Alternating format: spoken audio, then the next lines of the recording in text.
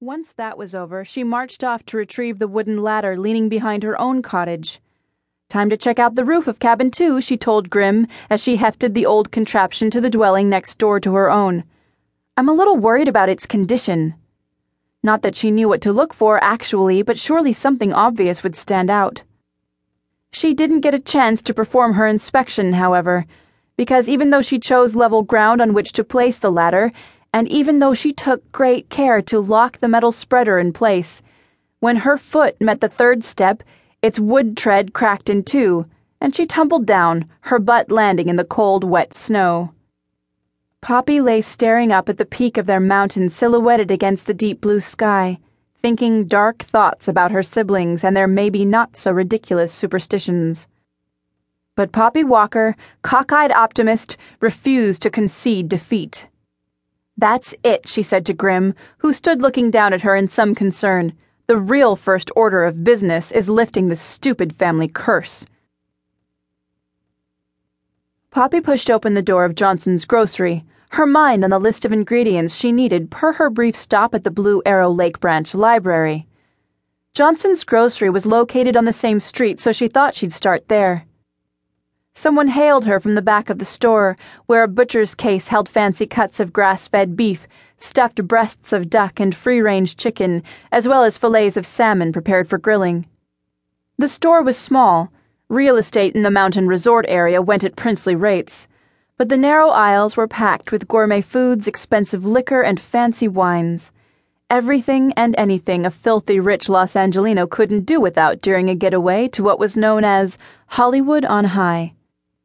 Cheaper merchandise could be had if she'd driven to a larger community, but that would have cost her in time and gas money, so Johnson's was her go-to market.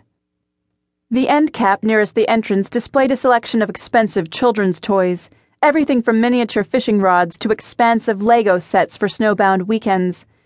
Gazing on them, Poppy's heart squeezed, sending a rush of tender longing through her veins. Mason, she thought, picturing her tow-headed boy, who right now was on his way to a vacation filled with such delights as whirling in teacups and flying with Dumbo. "Mason, I miss you so much." "Poppy!" At the sound of her name, she glanced over, smiled. "Hey, Bill." Bill Anders was a scarecrow of a man and wore a bibbed, crisp cotton apron with the store's name stitched on the front, most likely by his wife. She had an embroidery business in addition to the daycare she ran. Like many people who lived in the mountains year-round, the Anderses cobbled together a living out of more than one line of work. "Heard Mason went to Walt Disney World with your cousin James." "That's right. James and Deanne wanted company for their own little guy on a visit to Deanne's parents. When Mason heard the magic words Mickey Mouse, I could hardly say no." "Heard, too, that you got laid off from Incline until the remodel's complete? Sorry for it." "Thanks," she said, hiding her grimace by stepping past the shopkeeper on her way to the fresh fruits and vegetables. Of course, news traveled fast when you lived in a tight community like this one. She knew how this worked, didn't she? People had been in the Walkers' business, and they and everyone else's, she supposed, since the logging family's arrival in the mountains. But Poppy had felt her friends' and neighbors' interest in a more up-close and personal fashion. Collective eyebrows had lifted and noses had twitched when she'd found herself pregnant by a summer visitor who'd skedaddled back to his moneyed family in Beverly Hills the minute she'd informed him of the test results. Though the truth was, Poppy minded less people gossiping about her sex life than them knowing she'd been dumb enough to fall for a rich and careless man. Her mother had made a similar mistake before Poppy, though she couldn't wish her half-sister Shay had never been born. Nor did Poppy regret one moment with Mason. Mason. She mouthed his name, her heart starting to hurt all over again. Then she shook off the melancholy.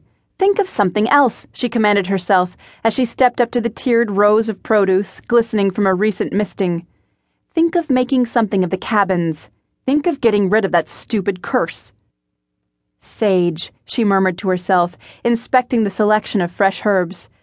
Pulling a bunch of the gray-green leaves from the stack, she frowned at the price. There wouldn't be a paycheck from the inn until it reopened July 4th, and the aromatic was expensive. As a rational woman, Poppy didn't, of course, completely buy into the idea she could eradicate any negative